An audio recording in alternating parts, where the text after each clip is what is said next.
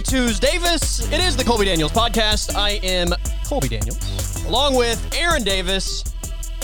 Aaron, I love the brand TuesDavis. I think it hits. It's just spectacular marketing on your part. What's happening, my friend? Not much. Look, sometimes you just nail it. Like sometimes you fall right into the perfect branding. Like I don't know, like Diet Coke. Nobody expected Diet Coke to be Diet Coke, but next thing you know, everybody wants some DC. It's healthier. You don't get as much sugar, and you're on a diet. Well, Coke's got the product for you. There you go. Go ahead and order that triple meat burger and supersized fries. Just get a Diet Coke, and get the Diet Coke, and it makes it all better. Exactly. See, I go good with everything. Yeah. Salad or triple cheeseburger. Right. It's just a way to make you feel a little bit better about your diet choices, right? Like, I'm going to get something that I know, everybody can eat burgers, but depending on your diet, it's like, you know what, maybe I don't need the double meat burger today. But if I get the Diet Coke, like, I'm going to feel better about myself doing it. Like, it's kind of that, like, gateway to make yourself feel better about the choice you just made. I mean, I'm curious, like, would, like, one large regular, like, soda, like a regular Coca-Cola, surely that's worse than a meat patty, right? I would think so, yeah. Yeah, I would think so too. Yeah. So really you're making the healthier choice. Yeah. By adding the patty, that's more protein, and then it probably is, yeah. But it's called Diet Coke, so I think mentally you just feel better about the decision you made when you add that to your meal rather than just getting the triple meat burger and the supersized fries. Most definitely. I mean, you could get water, but who wants water? Come on. Yeah. Yeah. Tom Herman wants water. That's who, Aaron. Tom Herman. Well, hydrate, people. Hydrate. He might be drinking other things these days. Yeah. What's he doing now? I haven't heard anything from Tommy Boy. He's on someone's staff, I'm pretty sure. Is he? For the Bears. Yeah, he's an offensive analyst for the Bears. So just another sign that Matt Nagy is one of the worst coaches in the league. Good Lord. What a disaster. By the way, go ahead. I was just like, they win a game. Obviously, their defense played a big part in the Bears winning on Sunday. But Andy Dalton goes down and then come out on Monday and say that definitively Andy Dalton is the starter of this team. Like I think he wants to lose his job. So I've heard conflicting reports about whether this is a coaching staff decision or a front office decision. Wow. If it's a front office decision, then that tells me that they absolutely are planning on firing Matt Nagy after the season. Yes. Because they're not giving him a chance to succeed. Agreed. And if it's a Matt Nagy decision, he needs to probably be. I don't advocate for anybody losing their job. I'm not a fan of that. But yeah, I mean that's just one of those things. Like if you're evaluating your situation, Justin Fields needs to be the guy. Right. And we're talking about a guy who a few years ago had Mitch Trubisky as a Pro Bowl quarterback. So I'm supposed to think that he can't put Justin Fields in like a good situation to thrive in that offense. Right. Well, obviously not, because somebody in that building is too afraid to play their rookie unless they're forced to. So woof. Yeah. Yeah. What a disaster. Did you catch any of the Manning broadcast last night? Caught a little bit of it. Had some other things I was taking care of, so I just had like the main broadcast on because I wanted to watch it on mute. But I did catch a little bit of the Eli and Peyton.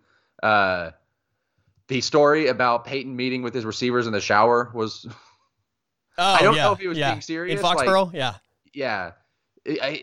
I think he was, because I feel like I've heard that story before. But that's just that's hilarious. Just to like he said, just picture 7 dudes in the shower, like huddled up, having a meeting, and then Gronk was Gronk. Like Gronk, sometimes I wonder if like that's who Gronk actually is off camera, or if it's just a character that he's kind of built up for his brand that he just like has to ham it up a little bit on camera when he's on TV. It feels like it's. I think it is who he is, but it's exaggerated. Yeah. Yeah. And that's not really his setting to thrive in. I didn't think. Like I like Gronk, but that was painful. Yeah, well, definitely not with those nerds that he's talking to. Yeah. But it was good. McAfee was good. McAfee had a hard time not just interviewing the Manning brothers, though. Mostly Peyton, actually, because McAfee was really just like brushing Eli off and like really had no interest in like hearing Eli say anything. I mean, well, Eli was on McAfee's show yesterday. Was he? Okay. Yeah, yeah. And several times I thought he asked Eli a couple questions, but I said a week ago, I hope ESPN doesn't mess this thing up by changing something. I've done a 180, Aaron. Add Pat McAfee. Like, let's just make it a permanent fixture. McAfee and the Mannings. It's the perfect trio. I thought he fit terrific with those two guys. Sense of humor. He's funny.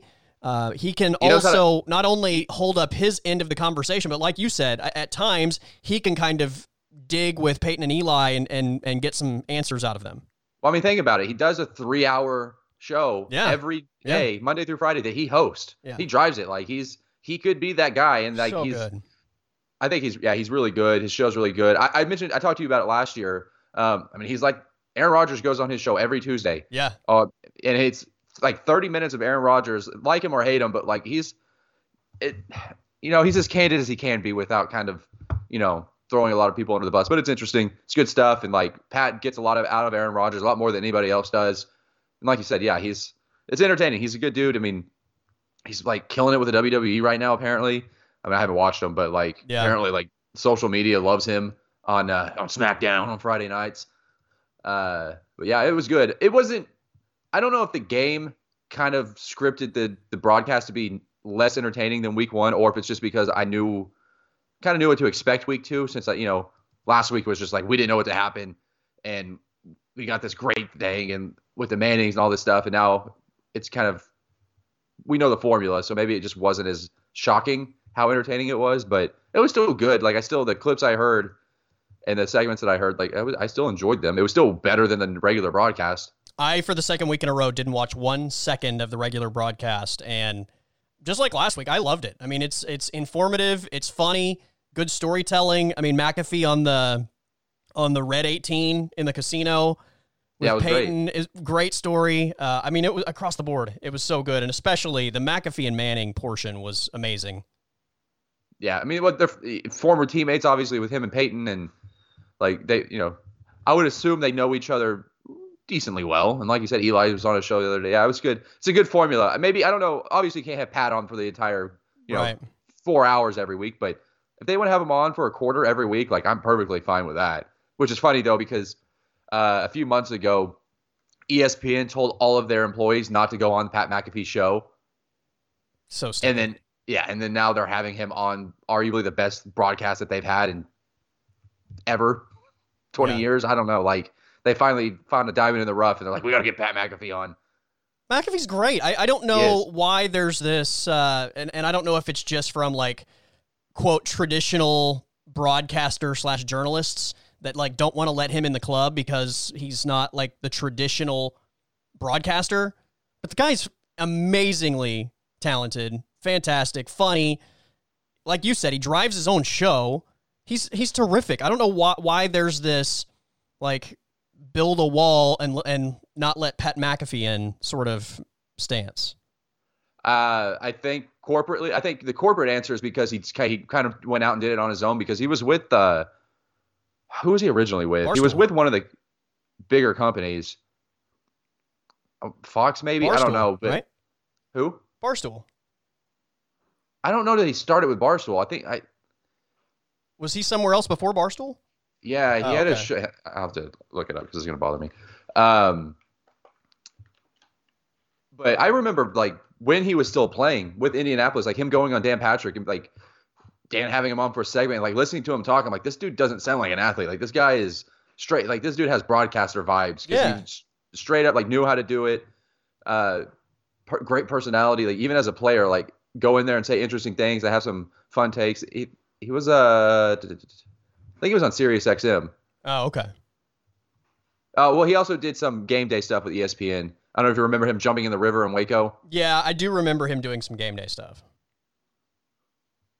And then so he's been on, his show was originally on Westwood One, and then he moved to Sirius and then bailed out on those and kind of went independent and just does it on YouTube now. Yeah. But I think he does do, like, his kind of partner with Barstool now. But anyways, yeah, it was great. I can't get enough of that dude, which is, I mean, I might be one of those curmudgeon, like, media people that kind of doesn't want the whole industry to be taken over by former athletes. But I mean, he's good enough. You can't deny how good he is. Like regardless of whether or not he's a former athlete, like it's well deserved, and he takes it serious. He's good at it. Yeah, to me, it's not about former athlete or non-athlete. It's about, are you talented at this job? Pat McAfee is incredibly talented at this job. Apparently, I found this out yesterday. Speaking of, are you talented and do you deserve this job? Kendrick Perkins is in the new NBA 2K game as a analyst. Oh God, no! Why? Yeah, like full, like they did like face scan and like put him in the game as like a character and like their story mode or whatever. But like, yeah, if all the analysts that cover the NBA, you pick Kendrick Perkins to be like, this is the guy that we want in our game. Maybe he was just so brutal. I don't know, but yeah. I don't think Perk's a bad guy or anything like that. It's painful to watch and listen to. Speaking of broadcasters, you a Gus Johnson guy? Or you Gus Johnson does he kind of wear you out a little bit when you listen to him? I'm fine with Gus. He's never bothered me. I know that Gus is kind of what I feel like for a lot of people, a love or hate guy. But I don't know. He's not my favorite, but I don't dislike him either. So I had an interesting. I asked this because he obviously called the OU Nebraska game, and then he called the Cardinals Vikings game on Sunday. Yes. And I watched it. And I'm like, this dude does not work with the NFL. Like the way he calls the games, just I don't know, if it doesn't vibe with me for an NFL game. But college, it's perfect. Like he's the epitome of like what you would want in a college game. Now it's hilarious that he calls his OU game that. I mean that's the OU Nebraska game was like the complete antithesis of every OU game for the past 10 years. Yes. And you've got this guy whose whole shtick is he loses his mind on big plays.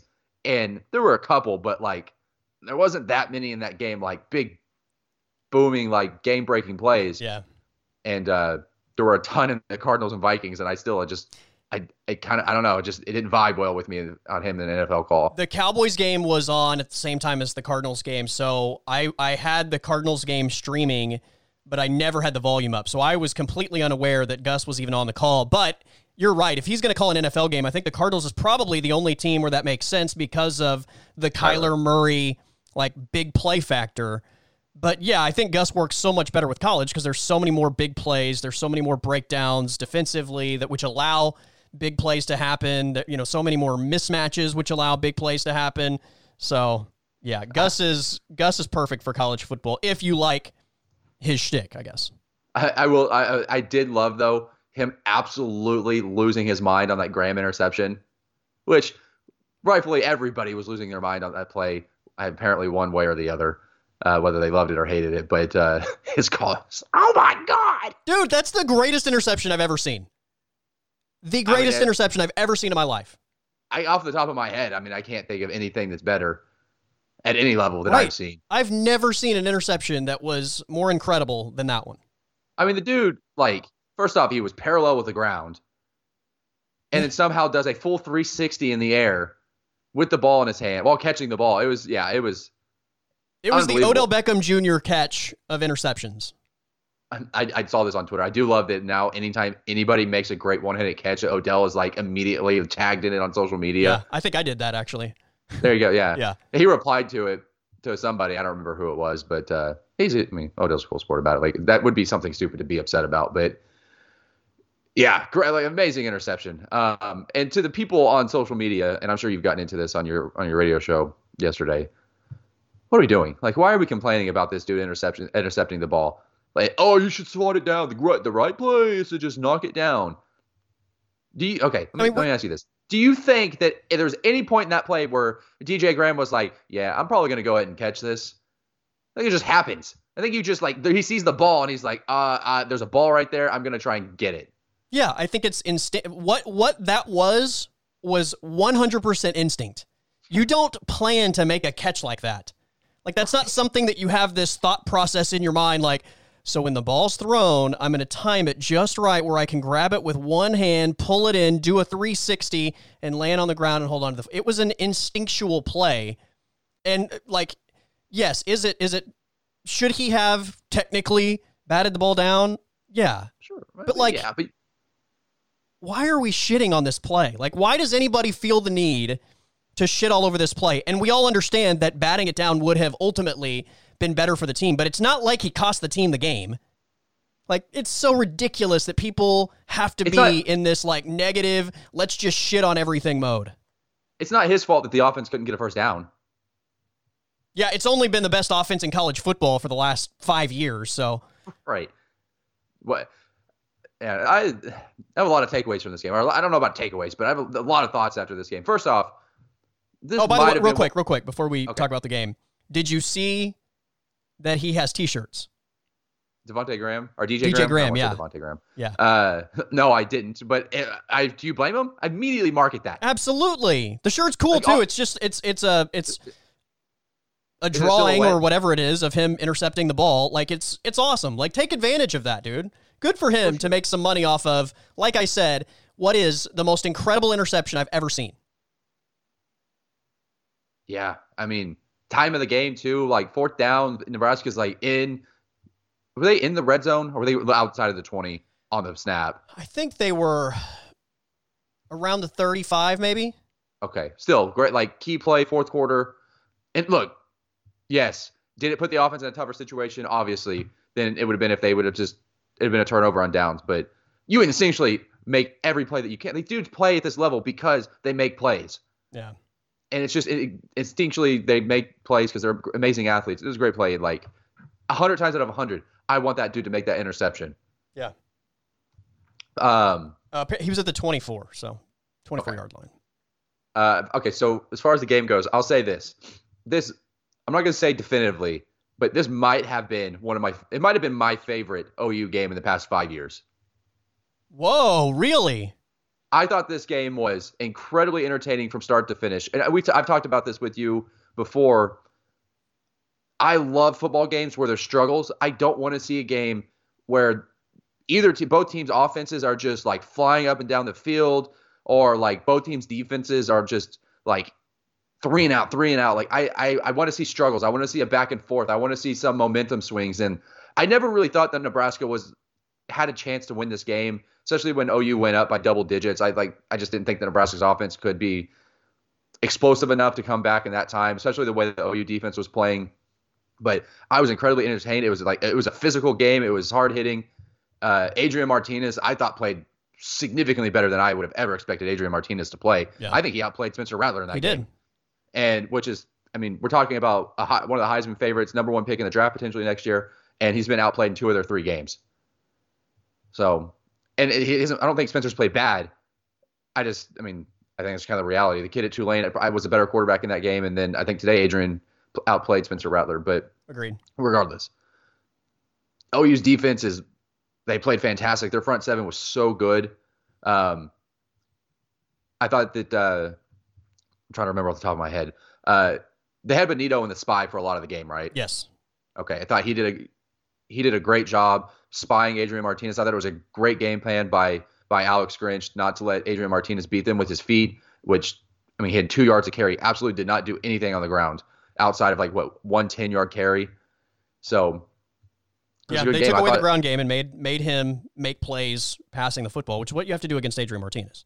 And if he doesn't, then you have to tip your cap, right? Right, and that throw to Xavier Betts down the sideline was a great throw. I mean, couldn't have made a better pass on that play. So, I mean, I was surprised. Adrian made some plays, and it was, I don't know, it felt like an old school Big 12 game. And maybe that's why I just really enjoyed it, because you have this Nebraska-OU rivalry. Like, I mean, this is the first time they played since Nebraska left, right? 10 years? Yes. So, and we're immediately going back to that old, like, physical style of football where the defenses stand out, and it was good. If I'm an OU fan, like, really the only concern that I have right now is just Spencer Rattler's decision making. Yeah, let's get into the offense in a second. I want to make I feel like I might be the only one that's nitpicking here, and let me also emphasize, this is nitpicking. It's not like something that I think is a problem or it's glaring, but it's just me based on my expectations of what this team is versus what we're seeing. I felt like this team had national championship caliber hopes because finally the defense is at a level where I feel like they can compete against the best in college football. Your point about them playing well is absolutely true. And everybody that I've brought this up to has also said, well, they played really well. And I agree with that. I'm not saying they didn't play well. But I think there were so many. I mean, how many 3rd and longs did Nebraska pick up in this game? Well, like 5 or 6. And what made Oklahoma, I feel like, different at the down the stretch a year ago and kind of gave us all that feeling like, hey, they can compete with the big boys now, is the fact that defensive line, without needing help from extra rushers or sending linebackers, was able to, in a lot of those 3rd down situations a year ago, collapse the pocket, collapse the quarterback's ability to just stand back there all day and find a wide receiver. This secondary, and look, I would have said the same thing a year ago, but, I mean, you're also talking about a lot of inexperience with this group. This secondary is not good enough to have to defend for that long. So on those 3rd and longs, those defensive linemen, and look, each of those guys in certain moments had splash plays throughout the game. But collectively, especially in those 3rd and long situations, when you're dropping extra guys in coverage instead of chasing the quarterback, like, I want to see those guys completely disrupt the quarterback's ability to just stand back there and throw the football. And like I said, it's nitpicking. I get that. It's not like I'm waving a red flag, caution, this is not good. But I want to see them get to that point that they were at a year ago when, on 3rd down, you may be sending only 3 or 4, but like 2 of those guys are going to be in the backfield disrupting the play, and you're not going to allow a quarterback that's not a great passer to have 8 seconds to stand back there and wait till somebody gets open. Yeah, I don't know if it was last week or after the first game, but I brought up like how big of a loss Trey Brown is right now for this defense, just because and I understand that like you said, like the defensive line was just putting so much pressure on the opponents last year, especially down the stretch, that it made it a little bit easier for those defensive backs to make plays because the quarterback's forcing the ball out. They don't have to cover the receivers as long, but they just don't have that guy right now that stepped up and said, I'm going to be a dude that makes plays. Yeah. Well, and I also understand because Benito was playing the role he had to play in that game because of Adrian Martinez's running ability. Like, I also understand that there is an element of maybe your best edge rusher not being able to just pin his ears back and go because of the Adrian Martinez run factor. So again, this is somewhat nitpicking, but it goes back to the Tulane game as well. And they down the stretch, they were way better in the Tulane game when things got tight and they really needed to just go win their battles. Same thing late in this game against Nebraska. Like, when they needed to just go win their battles, they did. But again, I want to see it more consistently because I just think that group up front with Jalen Redmond and Perion Winfrey and Isaiah Thomas and Nick Benito, like, I think all those guys are so talented, and it's such a mismatch every time they're lining up against anybody on the football field.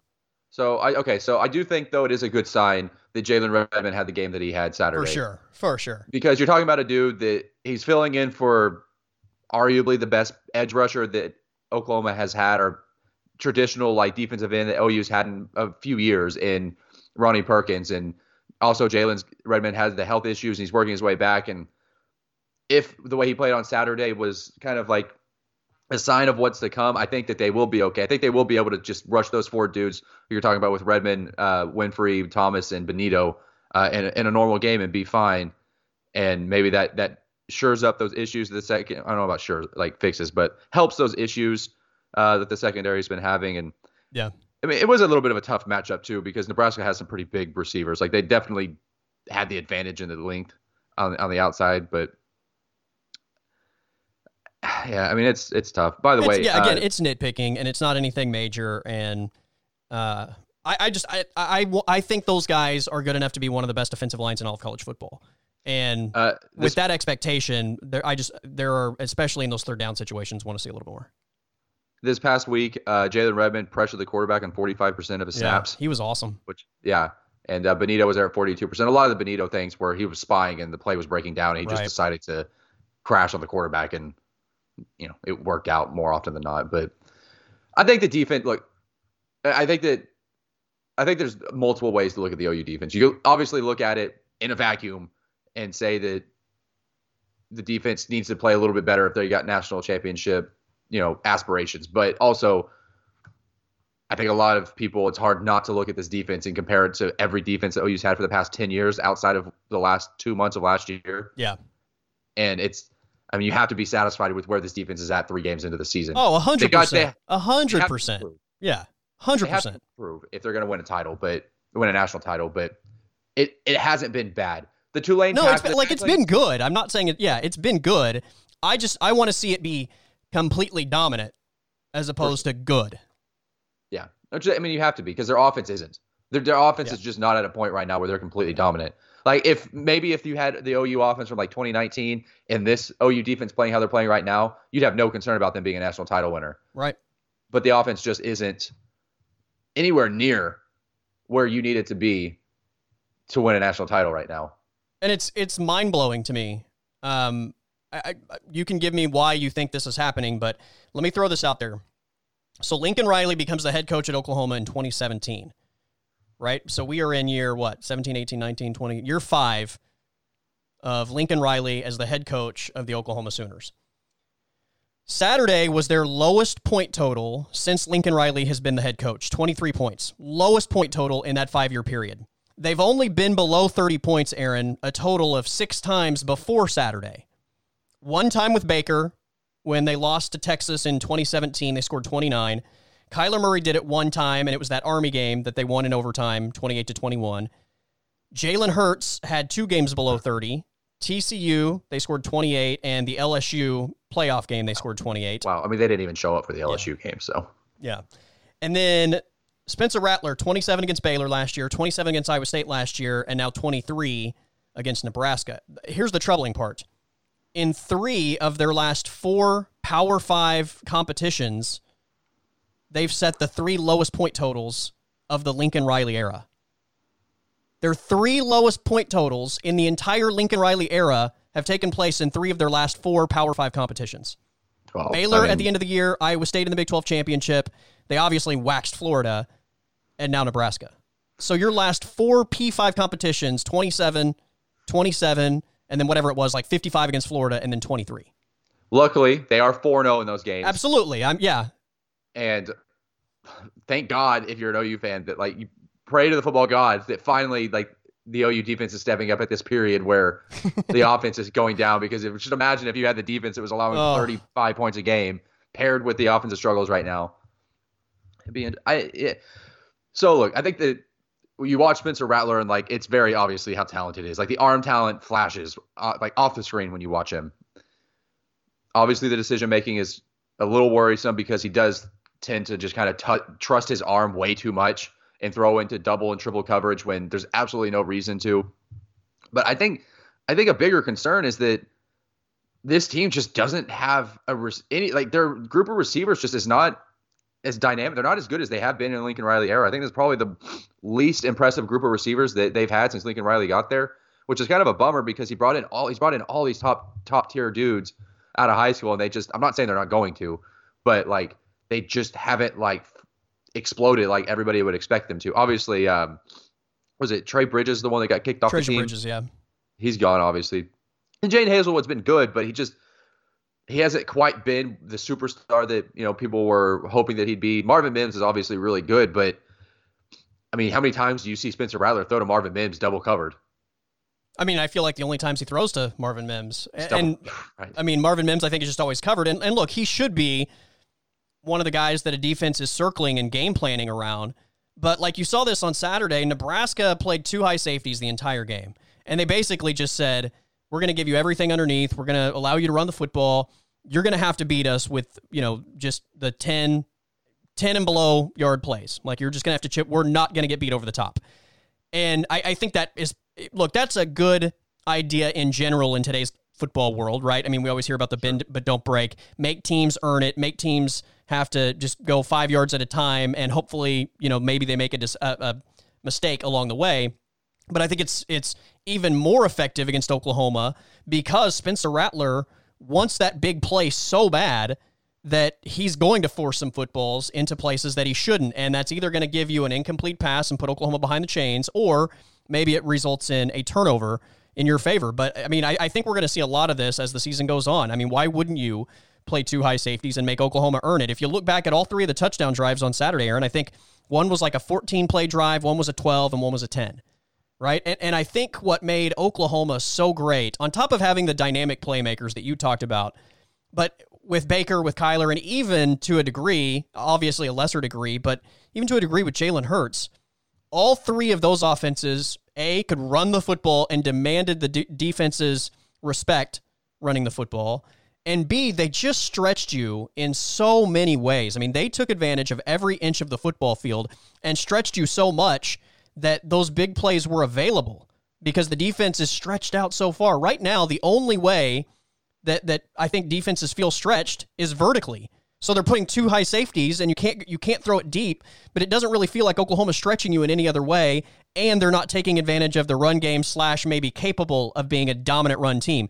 But I would say on Saturday, both running backs, I think one averaged like 5.8 yards a carry, one averaged 5.6. Mm-hmm. Like, I feel like they could have run the football for 500 yards on Saturday.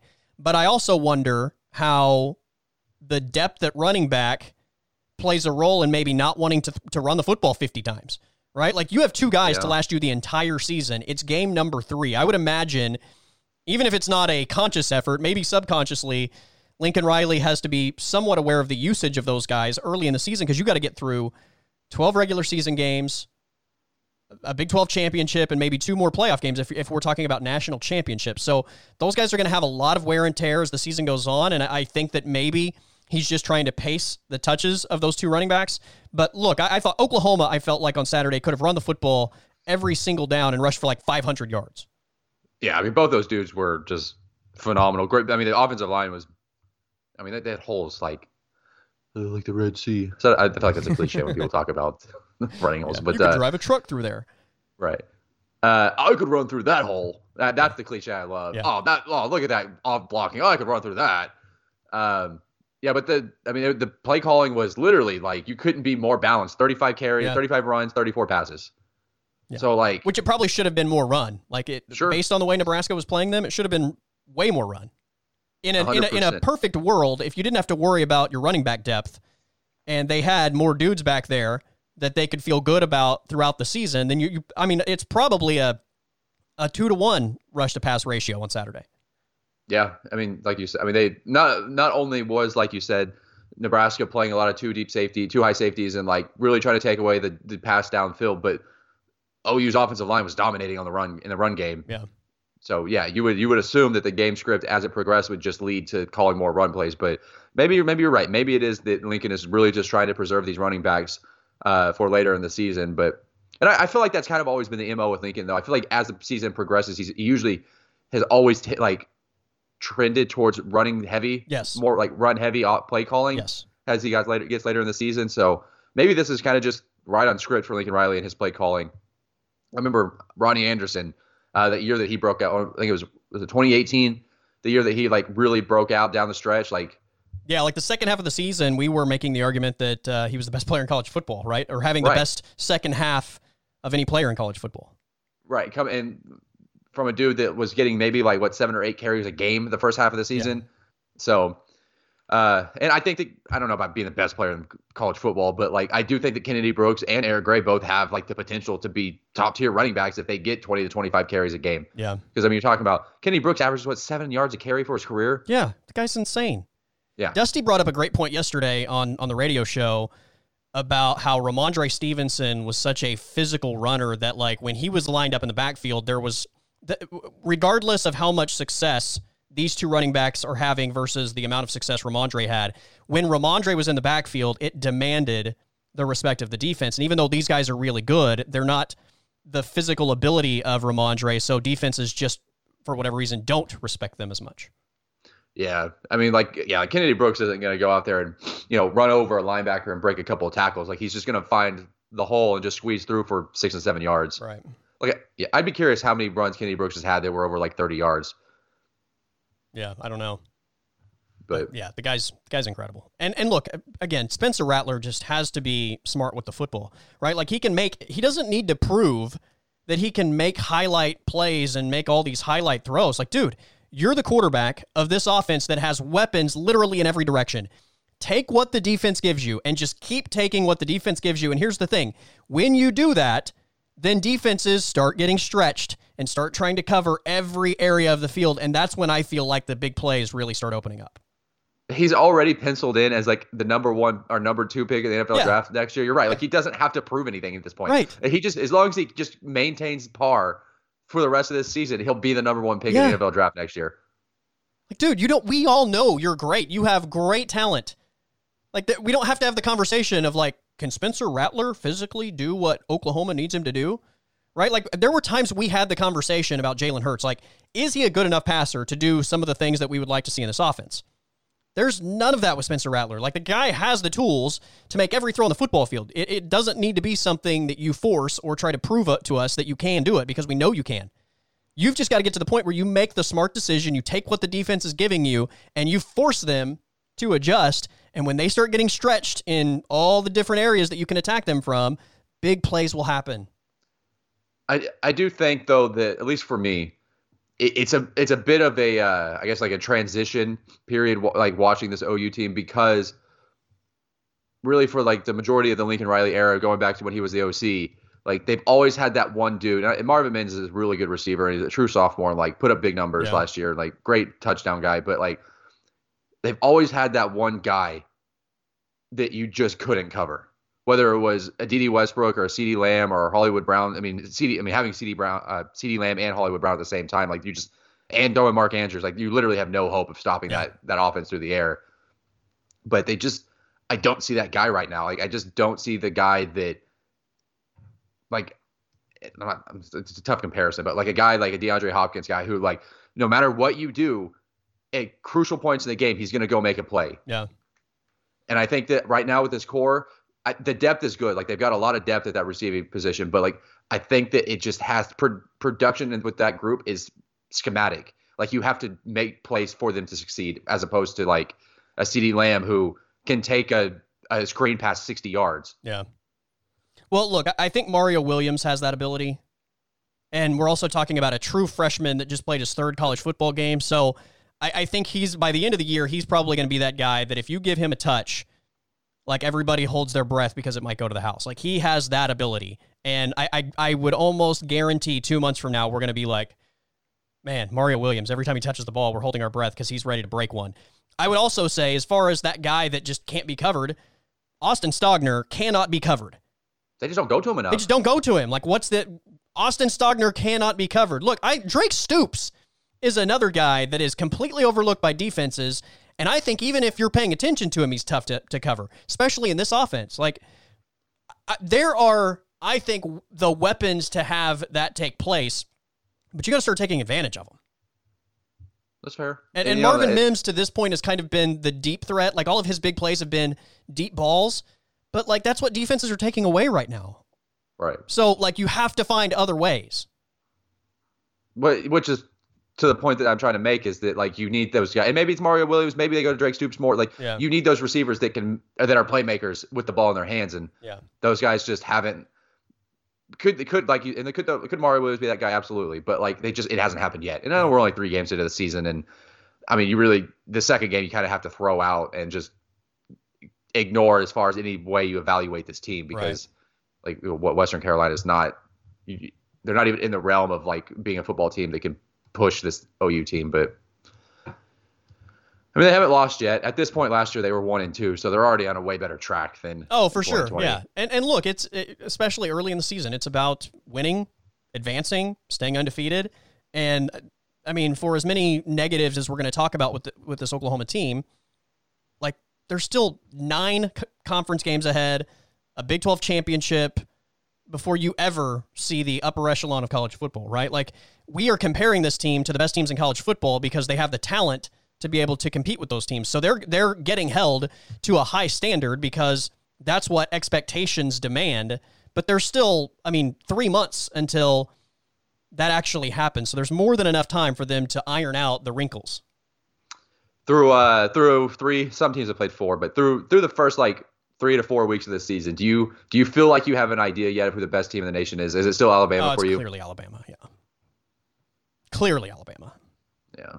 Although the Bryce Young downfield thing is interesting.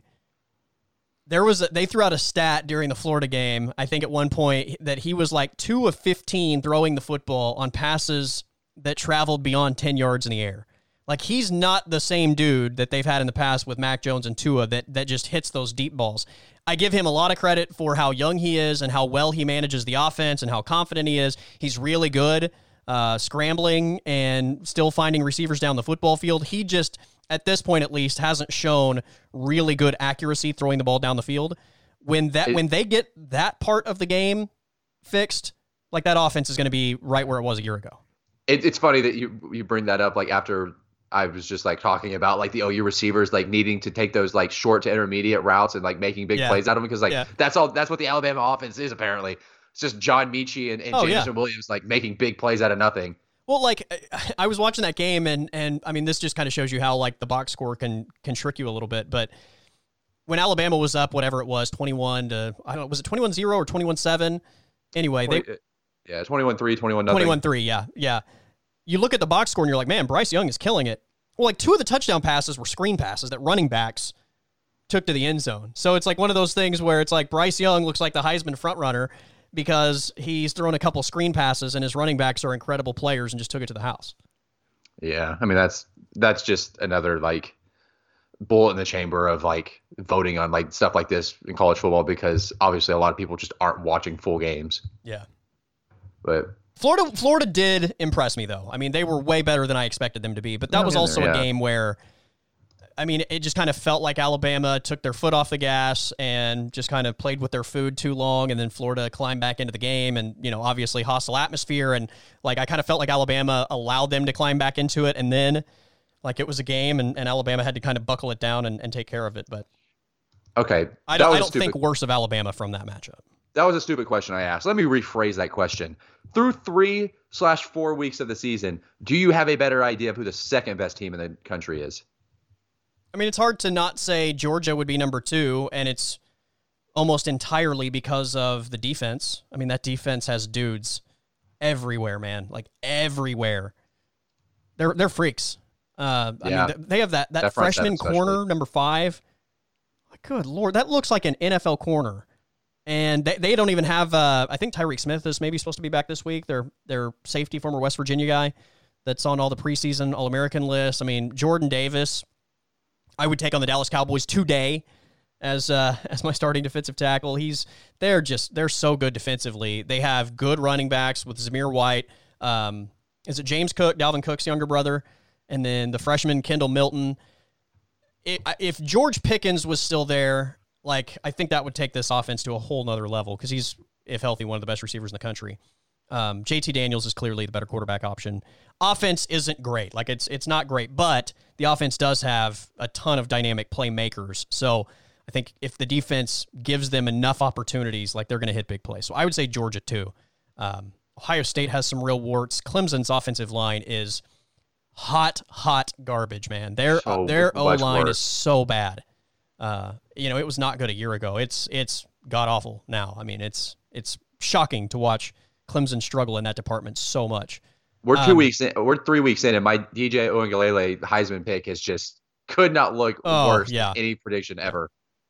Oh, speaking of the Heisman, how about this? So Spencer Rattler had the best betting odds to win the Heisman coming into the year. A week ago, he had dropped, I think his initial Heisman odds were like plus 250, right? So a week ago, he had dropped to number 3 on the odds list at plus 900. Now he is number 7 at plus 2,500. So in the span of 3 weeks, we've gone from plus 250 to plus 900 to plus 2,500. Who's the favorite right now? Matt Corral, Ole Miss. Yeah, that won't last. No, it won't. I'm a big fan of his. I think he's really good. But yeah, Ole Miss is going to lose a couple games. And well, yeah, they're going to run into Georgia and Alabama and LSU and A&M, and like his numbers are going to dip. But I think Oregon's really good. Obviously, they had the big win against Ohio State. Like the way their physical running style and offense like keeps them in any game, as long as their defense their defense is pretty good. Like their defense holds up. Like they can definitely ground and pound any team in the country.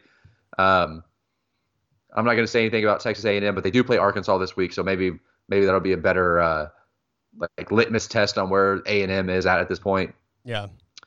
I don't think I know Ohio State lost. I don't think they're ever going to get back into that top 5 conversation. I just don't think that C.J. Stroud, unless C.J. Stroud takes like big steps in the right direction, I just don't think he's quite there yet to lead a team to the playoffs, even let alone a national title conversation. Well, he's got to get experience, and they just got to get through the season. He'll be a different guy by November than we're seeing right now. But defensively, that's are they going to be able to hold up defensively throughout the year? That's the big question, I think, with them. Stroud's shown that he has ability. He's a freshman, right? Like he's going to have to go through the roller coaster ride that is being a freshman quarterback for a Power 5 team against Power 5 competition. So. And a lot of the issues that I have seen with him, and I watched the Minnesota game, the Oregon game. I didn't watch. I didn't watch him against Tulsa, but a lot of the issues I saw were him kind of. It seemed like nerve issues. Yeah. Not physical, but like mental nerves, like throwing the ball high, missing receivers. He was uncomfortable that entire game. Right. Yeah. So experience maybe will quell that, but I don't know if it'll quell it enough this year to put them back in that conversation. But who knows? It's Ohio State. Also, Jackson player for Tulsa, dude, number 90, NFL dude. NFL dude. He is a freak. He will be playing on Sundays. Look at Tulsa putting out NFL players. I know, right? Zaven Collins, Jackson player, look out. Great names, too. Putting out NFL dudes with great names. Yes. Yeah. Did you watch any of the Oklahoma State Boise game? I caught tidbits of it. It's real tough for me to watch college football right now because I get home Saturday at like 6 o'clock. And so, like, my first game is I watched the OU game on DVR. Yeah. And then, like, I'm struggling to stay awake through the fourth quarter. And then I get home from work on Sunday and like it's NFL. So like I'm trying to catch up as much as I can. I saw tidbits of it. Like, I mean, if they're going to commit to being a physical style team, then I mean, I think they kind of have to do it. I think the only really consistent offensive success we've seen from them in 3 games is when they just said, you know what?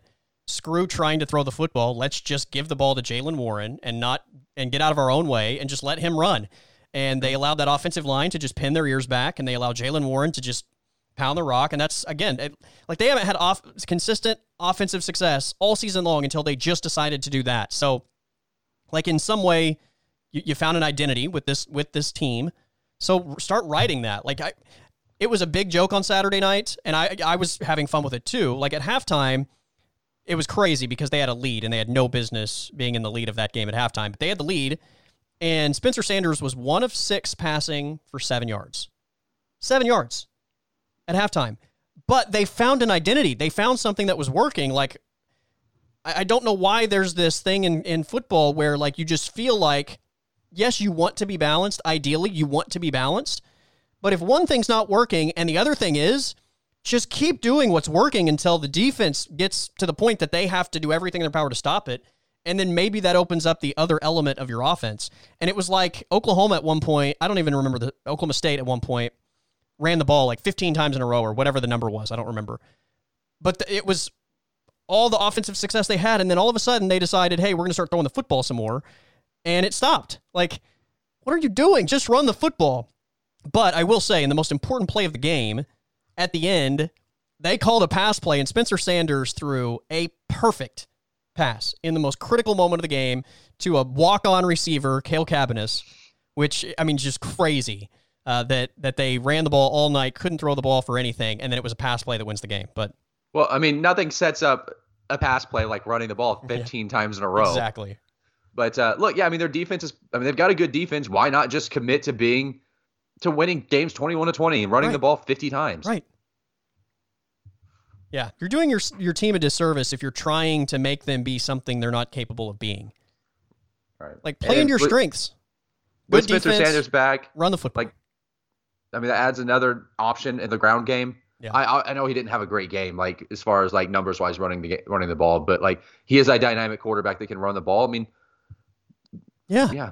Start running some option plays, like run the ball 50. Like, yeah, why not? Exactly. And you have to worry about his ability to run as well, which also helps the running back.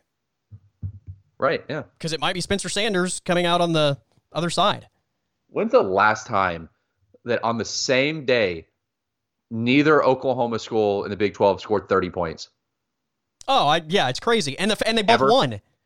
Yeah, and they both won. I mean, I said on Saturday night, like 3-4 years ago, A, it would have been laughable to see Oklahoma or Oklahoma State score in the 20s. But B, for both of those teams to score in the 20s and win a football game is mind-blowing. Like, if we went back and told 2017, 2018, Colby and Aaron, like, hey, 2021, Oklahoma and Oklahoma State are both going to score 23 and 21 points in a football game, and they're both going to win. Like, we would have said, okay, well, they must be playing Kansas. Like, that's the only way that's possible. They must be playing Kansas, and, like, the entire offense must have, like, gotten hurt on one play, and they had a bunch of, like, JV dudes playing offense. Oh, they scored 21 in the first quarter and then, like, brought in all the freshmen? That's what happened? Right. Yeah. Weird decision, but I don't know. It's 4 years in the future. Maybe things get crazy. Yeah, it's wild. I mean, it's kind of funny how things in college football, like, kind of are so cyclical, where, like, we're now, like, seemingly cycling back to the Big 12 being a physical conference with good defenses. I mean, Kansas State's 3-0. They've looked good in their first few games. They play Oklahoma State this weekend, obviously. That's going to be a great ball game. Yeah, and OU play Nebraska, and, like, they've got West Virginia this week, who just beat Virginia Tech. That's going to be like two really good games this week. Baylor's 3. I don't know who Baylor's played, but Baylor's 3-0. Like, I think a lot of people were probably expecting Baylor to be like 2-10 this year. Yeah, and they're 3-0. Yeah, but it's a fun conference. I for one welcome the physical style. Not that I hate the old way the Big 12 or OU's putting up 600 yards necessarily, but I do like some change every now and then. So, speaking of change, does anybody actually like the Boise State field? Like, no, it's a joke, right? It's the like, worst. It's a troll job. Nobody really likes that field. No, it's horrible. Yeah, I'm not a fan. Not a fan at all. Like, I had a hard time watching. Like, the parts that I watched that game, it was, like, physically painful to watch. It was strenuous on my eyes just to watch that game. Yeah, it sucks. I'm with you. I don't like it. Like, it's like, okay, they have this blue field, like, it's kind of their thing, whatever. Like, fine, but it's like cool as something to be like, oh yeah, they have the blue field, but it sucks to actually watch football be played on. Right. Also, I thought the NCAA made a rule that they couldn't wear all blue on the field. I mean, because you legitimately, it's tough. Could not see Boise State players when you're watching on TV. Yeah. Like, it would, like, straight camouflage on that field. It was terrible though. But whatever. I mean, they're in freaking Idaho, and that's one of the main things that makes them relevant nationally is their field. So I get why they do it. If you're Boise State, how badass was the Penn State wideout? Oh, dude. Do you remember a few years ago when I was interning and I was doing my, like, question of the day thing? Yeah. And we talked about our bucket list item, like sporting events. Penn State wideout, still to this day, I said it that day, one of my top, like, 5 bucket list sporting items is a Penn State wideout, like a 7 p.m. kickoff whiteout game at Penn State. Like, it's one of the coolest things in sports, in my opinion. I don't know about all of sports, but I would say it's probably reached top 5 for my college football bucket list. Okay. Well, I should say domestic sports. We'll call it domestic sports, top 5. I mean, it's all about atmosphere, because if you're not getting a great atmosphere, just watch it on TV. Yeah, no, I agree. Because you're going to get a better viewing experience if you're not in a unique atmosphere, like a whiteout at Penn State. And I love it, dude. 107,000 people. Like, it's just such a cool environment. And they're playing better football than I expected. I said before the season that I was pretty low on Penn State. Like, I looked at them as like a 6 or a 7 win team, and I mean, they've played good competition through the first few games of the season, and they're 3-0 now. Yeah, 3-0. They've beaten Wisconsin, who, I mean, is what it is. Like, Wisconsin's Wisconsin, but they're a good program. Beating Auburn, with who, I mean, I don't know. I don't know if Bo Nix should be starting for the 3rd year at Auburn, but whatever. He's gotten better. He's gotten better, but has he? Yeah, he looks exactly the same as he did his freshman year. I think he's gotten better, but yeah. 21. I mean, it's one game, so, take it with a grain of salt. But Penn State defense is not bad. Hostile atmosphere. Penn State defense is good, but you're gonna tell me he's gotten better. He's averaging 5 yards of completion. I mean, I guess he did have a coaching change. I'll give him a break. But I'm not saying he's a Heisman candidate. If his last name wasn't Nix and he wasn't in Auburn, he would not. I don't think he'd be starting right now. Well, I don't know what else they have, so I can't say that. That's but fair. I do think he's gotten better. But anyway, Auburn typically doesn't have great quarterbacks unless they write a nice little paycheck. Touche. How was NFL Sunday for you? What's your big takeaways? I'll tell you my number one takeaway of Sunday is that Davis Mills is about to become the next great NFL quarterback, because every time the Tyrod Taylor experiment ends somewhere, they find a future All-Pro, right? Buffalo, Tyrod Taylor's out, in comes Josh Allen. Cleveland, Tyrod Taylor out, in comes Baker Mayfield. I was about to say San Diego. LA Chargers, Tyrod Taylor out, Justin Herbert in. So okay. Davis Mills, get ready, Davis Mills. about to be a Hall of Famer.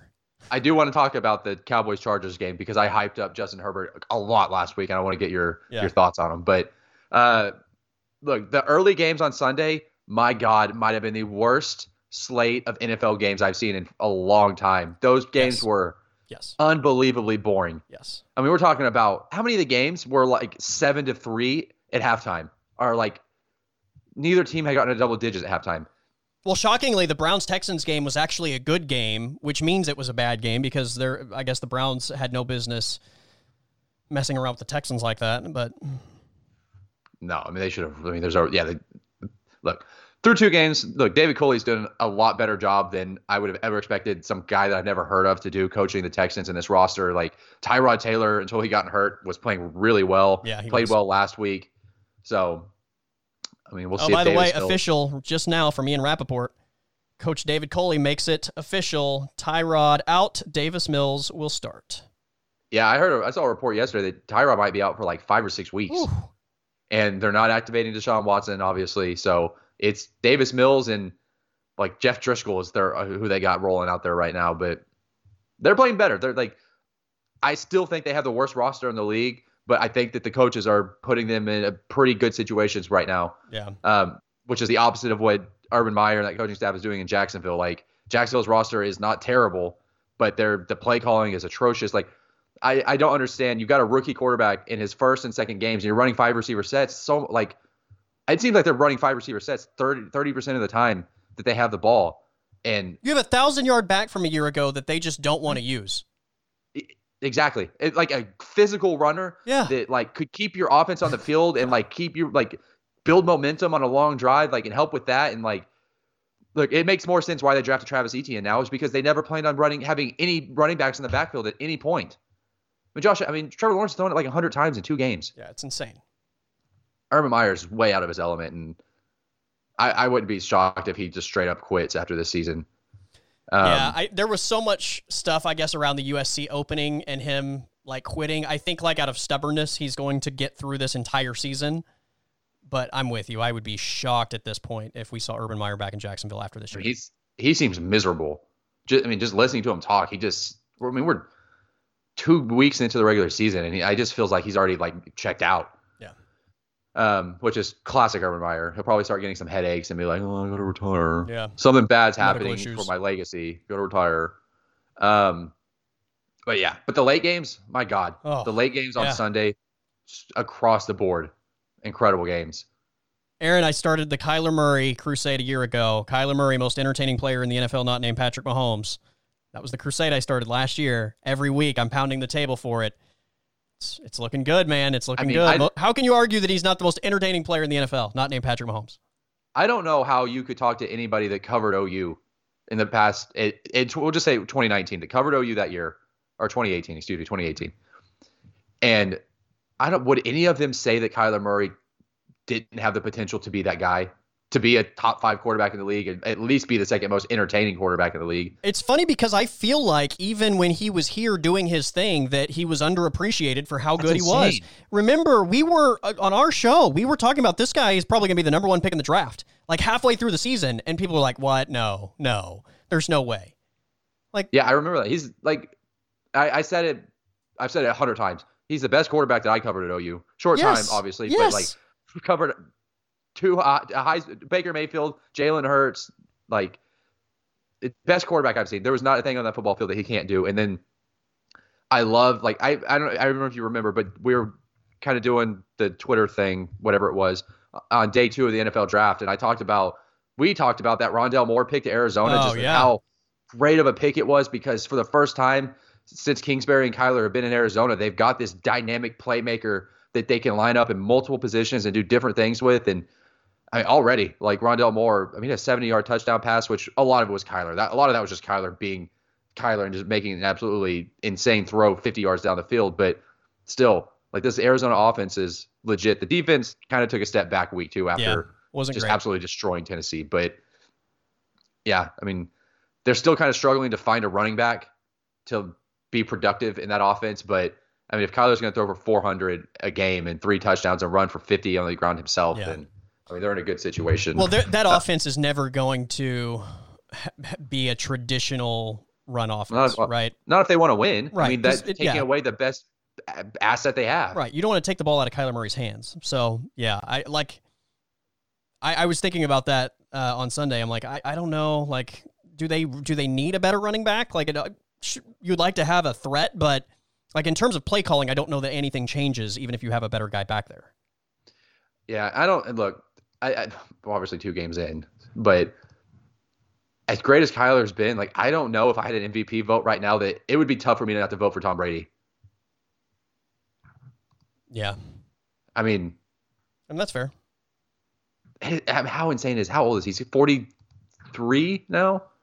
Yeah, 44. He's 44. I was about to say he's like 5 or 6 years older than me. So yeah. And they talked about it on the opening game, or maybe it was I don't know what I was watching. Maybe I was watching some like NFL Network show or something like that. But Tom Brady has improved his release time. Like his release time now is faster than it was 10 years ago. Yeah. Well, look, he looks like he's in better shape now than he did 10 years ago. Yeah, he's more agile. He seems more agile. Yes, more for mobile. sure. I mean, it's insane. Like I don't know what to compare Tom Brady to. 5 touchdown passes. Yeah. And like some of them were incredible throws. Yeah. Kyler's definitely in that conversation for MVP, and like I have no problem anybody saying he's been the best player through the first 2 weeks, but Tom Brady's insane. And then Derrick Henry. I mean, if there's ever going to be an example of a running back, then he's an MVP. Like, let's get Derrick Henry an MVP before his body breaks down in 2 years, because he's earned it over the past 30 games he's played. Yeah. No, I'm with you. I would probably say Brady and Kyler would be at the top of my list right now. Like Kyler Murray you see like the things that Lamar Jackson's able to do. You see the things that like Josh Allen's able to do. And Kyler Murray's able to do all of those things, but he's such a better passer.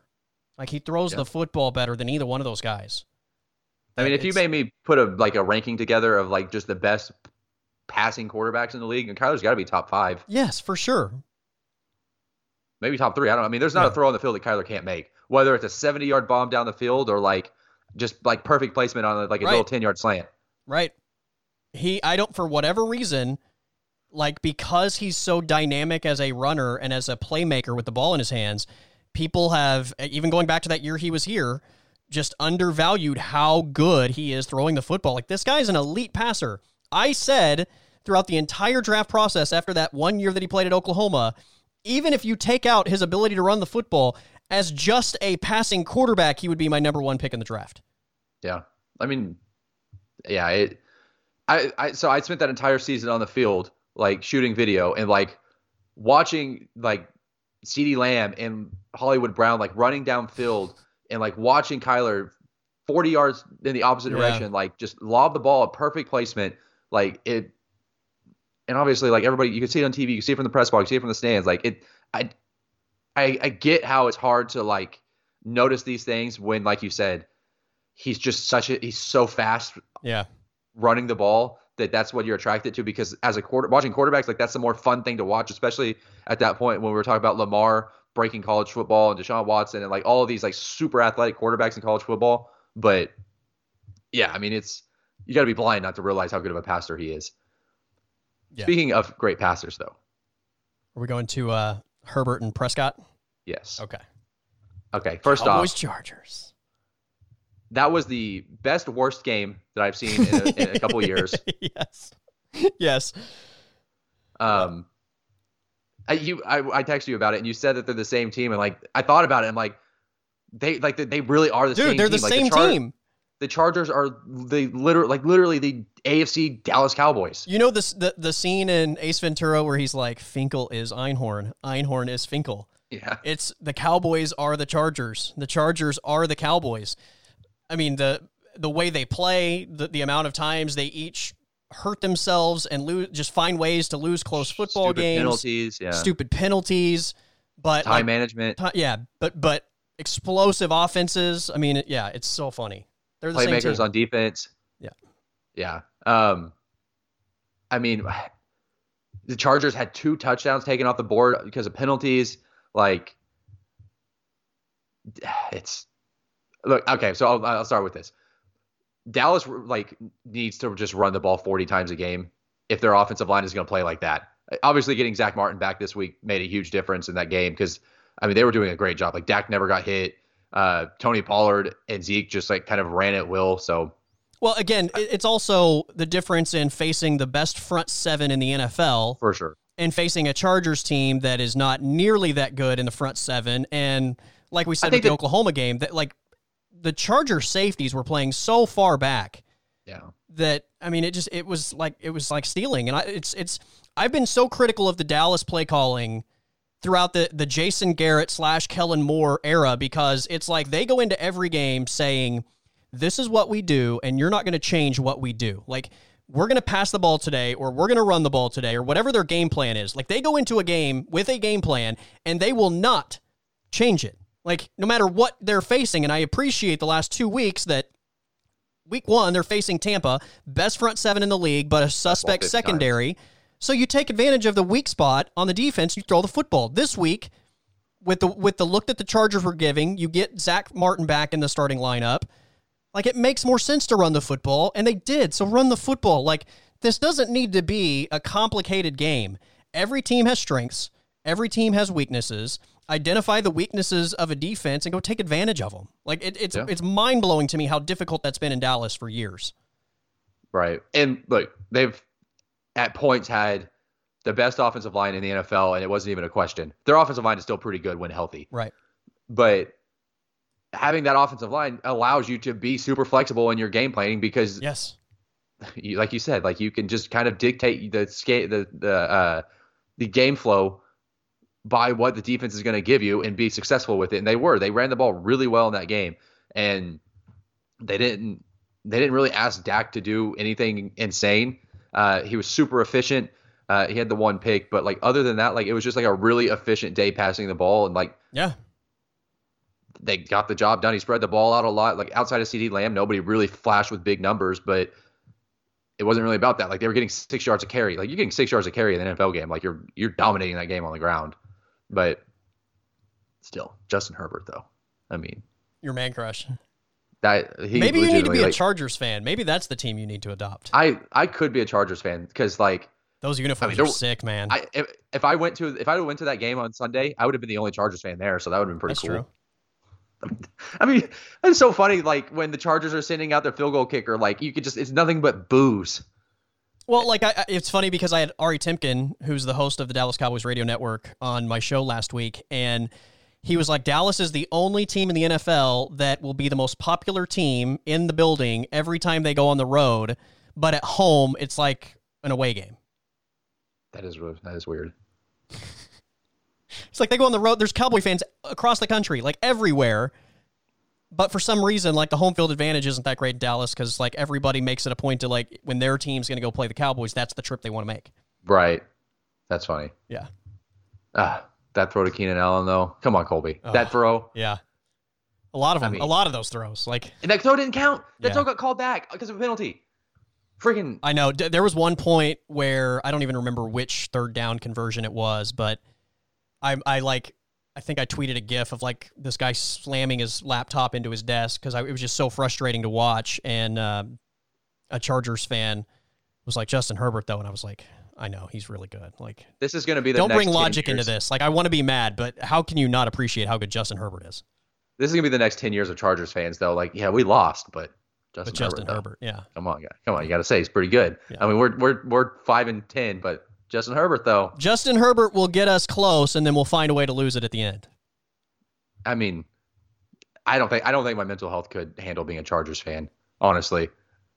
Like, I just don't think I could handle, like, the potential and then just heartbreaking, like, one-score losses after the other. Those all-white unis, though. They're good. Pretty slick. Yeah. With the I like that yellow stadium and powder blue. SoFi plays really well on TV, though. It looks good. Like, It does. Yeah. Kenneth Murray's good, too. I know he got banged up a little bit in that game, though, but I'm happy for him seeing success. I mean, that was a tough point of conversation we had on our radio show a lot in his career was, like, people being super high on him as, like, a first-round pick and, like, kind of where he was going to translate just because of where he was at during his career at OU, especially leading up into his senior year. But he's a good linebacker. Like, he's a key part of that Chargers defense. Yeah, well, the conversation was always, I mean, the physical ability is a first-round talent, but the IQ is not, and so Yeah, I think he's been good. Yeah, I mean he's not like Pro Bowl or All Pro level, but I mean he's in his second year. Yeah, he's in his second year. Yeah, he's been good enough, I think. So yeah, for sure. That was a fun game though. Like as frustrating as it was for me at times, like I was entertained the entire way. Yeah, and then Sunday night, just another game from like 3 p.m. on Sunday night, just nonstop great football. And the fumble at the end, like. That was his first career fumble. I mean, what? Yeah. Think about the first that happened in this game for the Chiefs.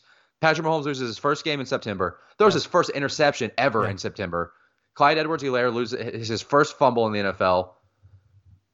Like Baltimore went from losing to Las Vegas, and like I wouldn't say embarrassing, but kind of embarrassing the way that game unfolded and that they lost. Absolutely. So first play, second play of the game, Lamar throws a pick six. Throws an interception either the next drive or the drive after. So, I mean, they're just starting at a complete disaster. And you're looking at this Baltimore team who has like 100 players on injured reserve right now. Lamar's just throwing pick after pick to Tyrann Mathieu. You're thinking Kansas City's going to win this game by 30. Baltimore's going to start 0-2. And like this team that a lot of people were high on before the season is just going to crumble.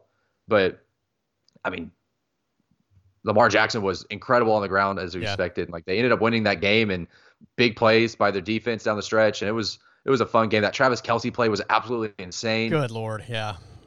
My favorite part about all of that is, like, this.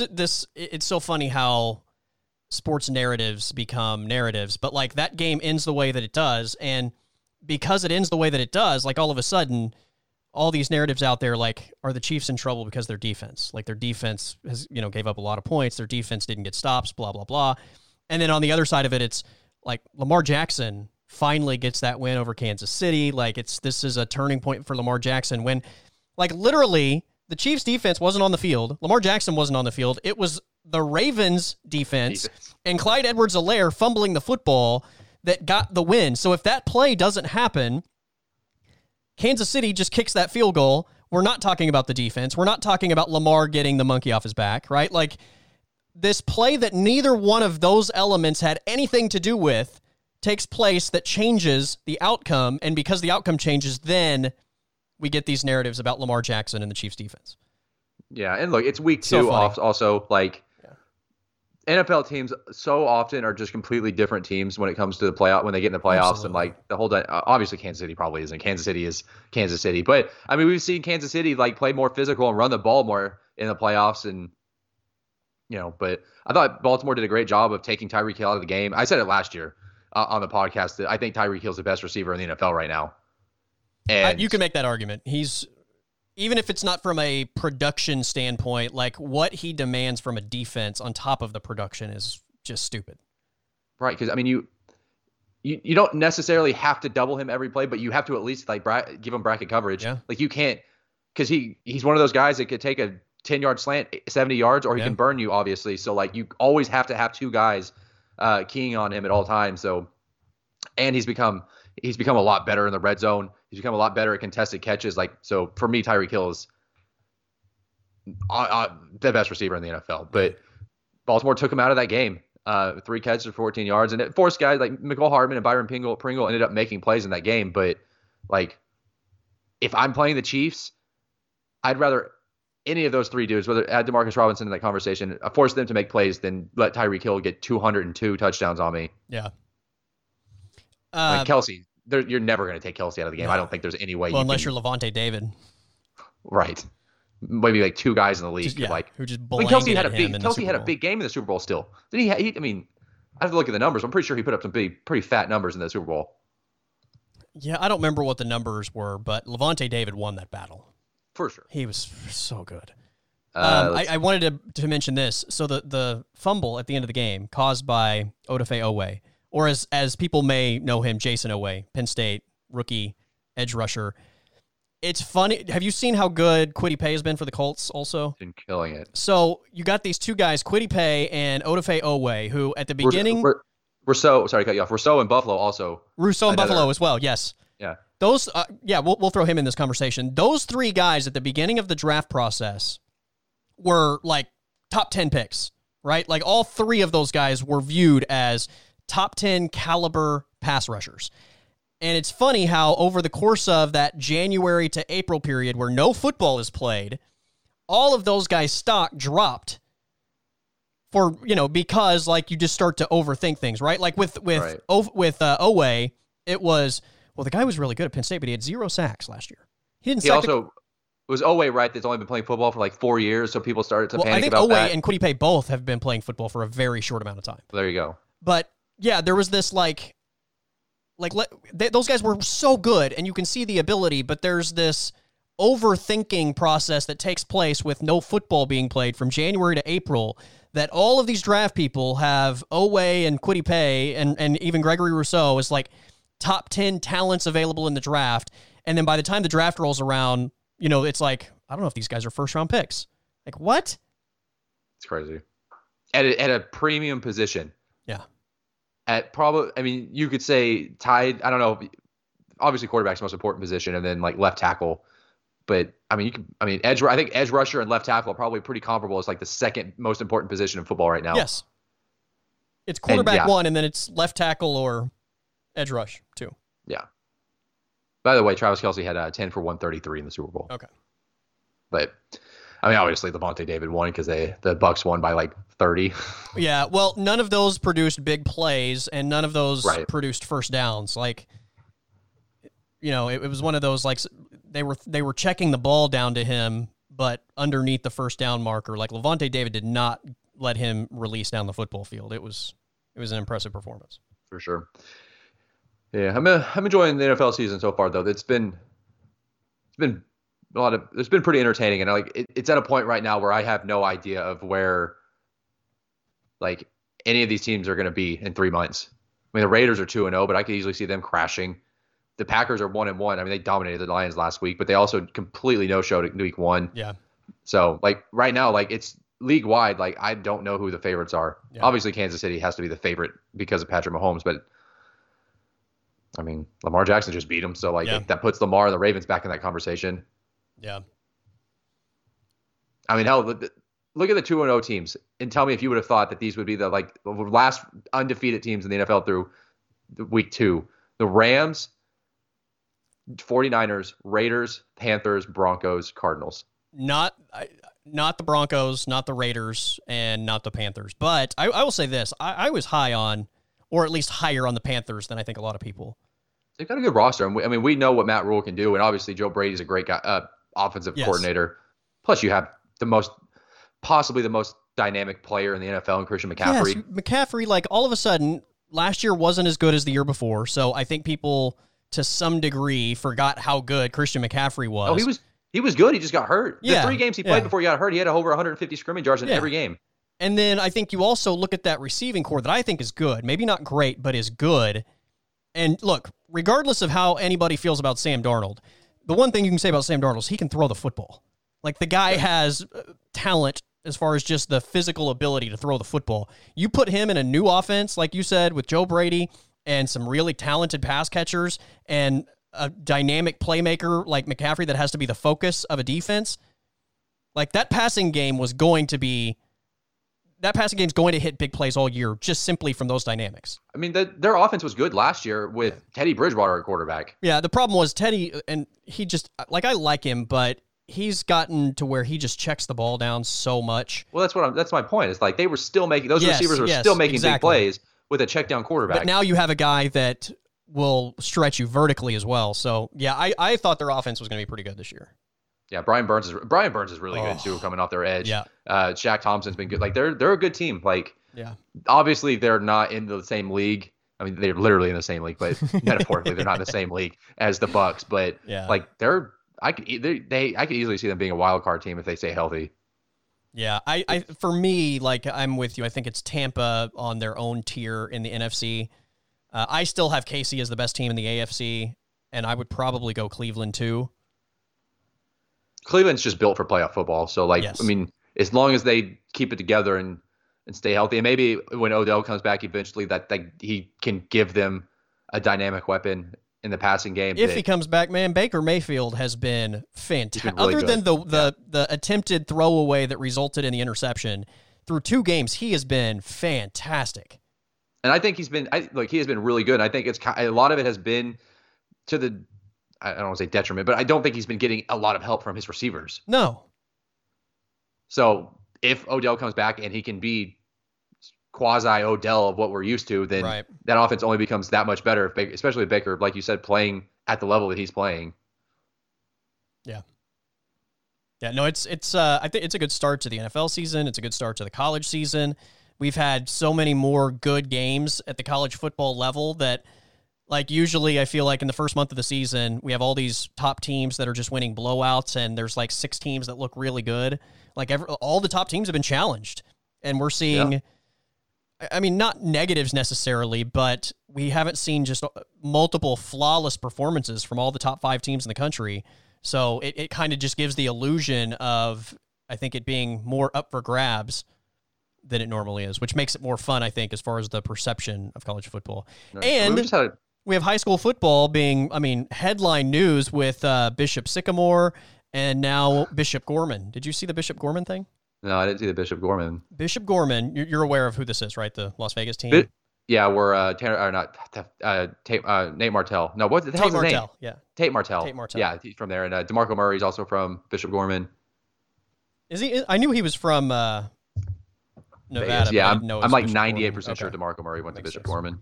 So Bishop Gorman, I think it was on Friday night, had a 24-7, I believe, 24-7 lead with 1:10 left in the game, and they lost. What? It's like that. It's like that Texas game. Yes. You remember that? Yes. I can't remember who was playing, but there's like 2 kickoff returns for touchdowns, and it has like 10 seconds. Yeah. Yeah, it's like that. Here's one for you. Do you remember everybody talking about the high school coach that like never punted? Yeah. He only did. Okay. So he's coaching in college now. I don't know I can't remember if it was a D3 or a D2 school, but he's either a D2 or D3. A couple of weeks ago, he coached his first game at the college level. His team won. They scored 84 points. Their quarterback had 10 touchdown passes. They opened the game with recovering their own onside kick. I hadn't heard the stats, but I had seen a tweet about the score and that they had opened the game with the onside kick and recovering it. They scored 84 points. Their quarterback threw 10 touchdown passes in one game. Oh, that's amazing. I think they were playing like an NIAA school or something like that. So like the competition was pretty not on par with where his team, but still, that's insane. It's just, yeah. Okay, so like there's got to be multiple ways to look at that, because either one, your team practices onside kicks so much that they have to be really good at recovering onside kicks. Yeah. But at the same time, the other team knows you're onside kicking it every time. So like, I don't know. I don't like. I'd be curious to see like the breakdown of how many times they actually recover. Like if they recover 50% of the time, that's incredible. Yeah. 24-7, Aaron. I just retweeted it, so you can go look at it on my Twitter at Colby_Daniels. Bishop Gorman was up 24-7 with 1:10 left in the game, and they lost. So the other team kicks a field goal, then kicks an onside, scores the touchdown, kicks another onside, scores the touchdown, 2-point conversion to win. This was on ESPN as well? Yes. They did this. Oh, my God. They did this on national TV. Yeah. That's why I say it's a national story with the Bishop Sycamore and then Bishop Gorman high school football. Oh, my God. Hamilton's not that's not the high school that Spencer Rattler went to, is it? No. I don't think so. I don't think so. I don't think so either. Those uniforms don't look like I can't remember the name of it, but if I heard it, I would recognize it. I think.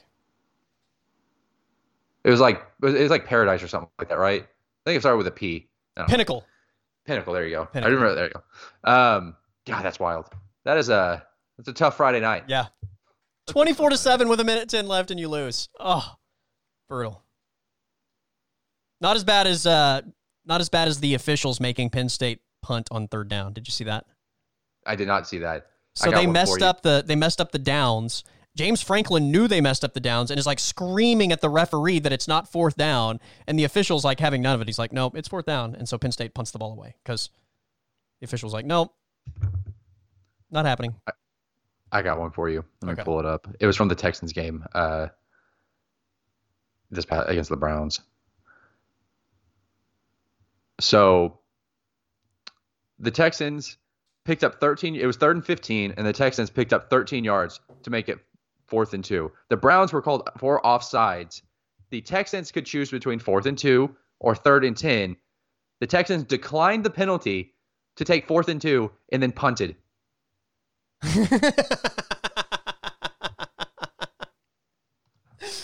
Oh, that's horrible. What are they doing?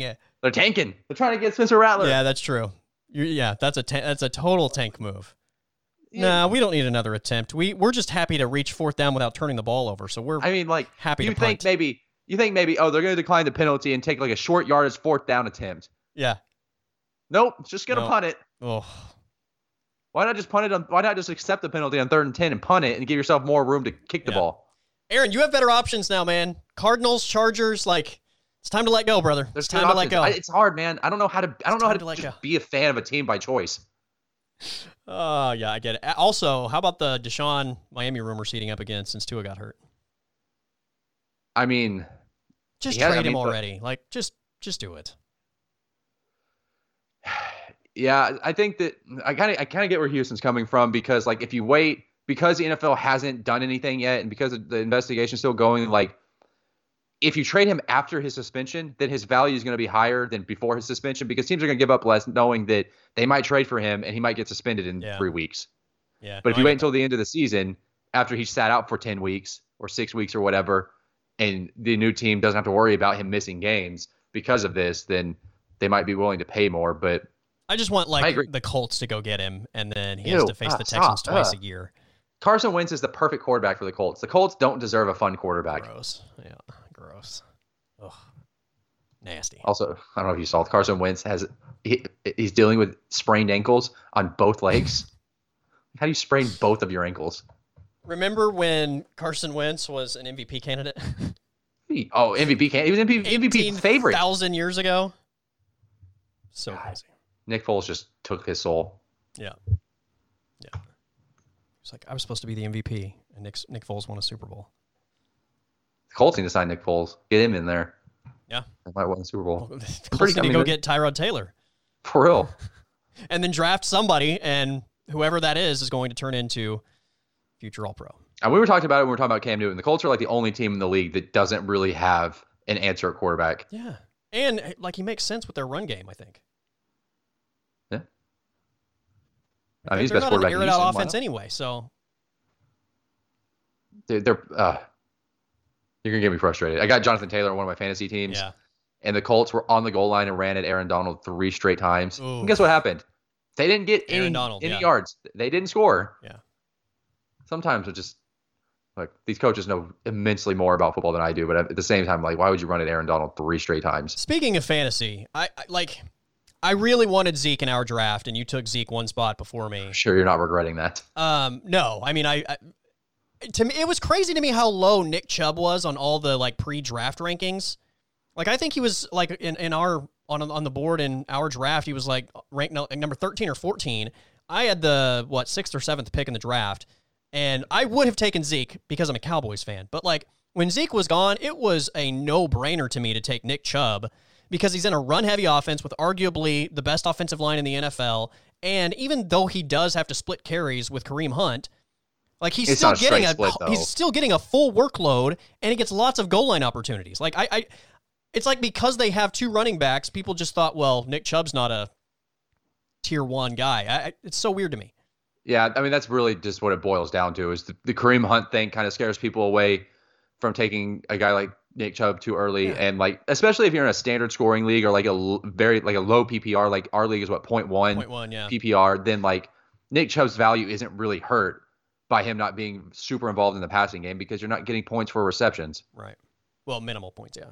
Minimal points, but yeah, so it doesn't make sense that he would be below guys like Austin Eckler. Or Jonathan Taylor. You mentioned Jonathan Taylor, for example. Jonathan Taylor's really good, but Jonathan Taylor plays in an offense where literally everybody knows they're going to run the football. And, they're a good offensive line, but they're not the Browns. And the Browns are going to get more opportunities in the red zone. To me, it's just apples and oranges. But because there's another back in the backfield, automatically it's he's not going to have as many chances. Yeah, it's crazy. Yeah. Really good back that he's sharing the backfield with, but Yeah, Yeah, he's still going to get more than enough touches every single week as long as he's healthy. Man, that Georgia team was good. Yeah. Yeah. I was actually looking at some of my on-field photos the other day from that Rose Bowl, and the running backs were Nick Chubb, Sony Michel, and DeAndre Swift. DeAndre Swift. Like, I have a picture of all three of those guys like standing next to each other doing the running back drills. Add in Roquan Smith on the defense. I mean, obviously they were really good. They were 2 plays away from winning the national title. So. Yeah. With Jake Fromm. God, that wasn't that long ago, but it just seemed like so long ago. That was Tua's first game. Forever ago. Fromm was a freshman then. Yeah. Tua played his first snaps. Yeah. Or not his first snaps, but that was his first game. It was a national championship game. And Jake Fromm being a fresh, that was wild. Yeah. That was Baker's last year, right? Baker's last year. Yeah. It feels to me like the Tua in Miami thing it feels like it's just been such a disaster. Like, I almost feel like both sides just need to be like, you know what, let's reset. Yeah, Tua just can't stay healthy. Yeah. They put good weapons around him. Like, they're trying to help him out, but if the dude can't stay on the field, what are you gonna do? And he doesn't. He really doesn't have that top tier arm strength to play in the NFL. He could play in the NFL, but yeah, you just gotta have the right offense. Yeah, you have to know what he is. Which maybe putting guys like Will Fuller and Jalen Waddle around him aren't necessarily the right guys to put around him. You're really giving him a bunch of weapons and asking him to attack downfield. Yeah. But I don't know. We'll see. Will Fuller hasn't played yet. Yeah. Jalen Waddle's been okay, but we'll see. He's better than Jacoby Brissett. We saw that on Sunday. Yeah. No, I agree with that for sure. All right, my friend. Anything else on your mind before we shut this thing down? No, nothing I can think of. All right, you psyched for Thunder Media Day next week? Didn't even know it was happening. God, the NBA season's already starting. Yeah, I saw this last Friday. Yeah, Thunder Media Day, I believe, is next week. I haven't even had time to digest the start of football. Right. I feel like we just kicked football off. Yeah, I'm not excited. The NBA will not be on my radar for a few months. Yeah. Maybe I'll watch Russell Westbrook's first game with the Lakers, but outside of that. But I'm a bit of a masochist, so I like to see some pain. Yeah. Yeah, it's crazy. Media Day already right around the corner.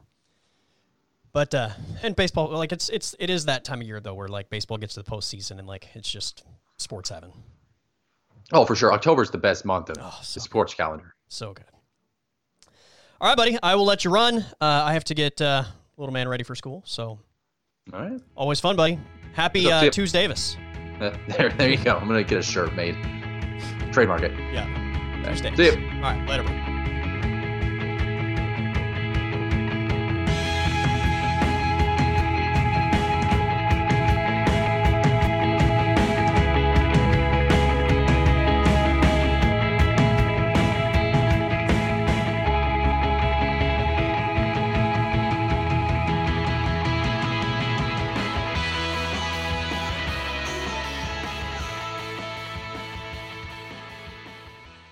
The podcast is over.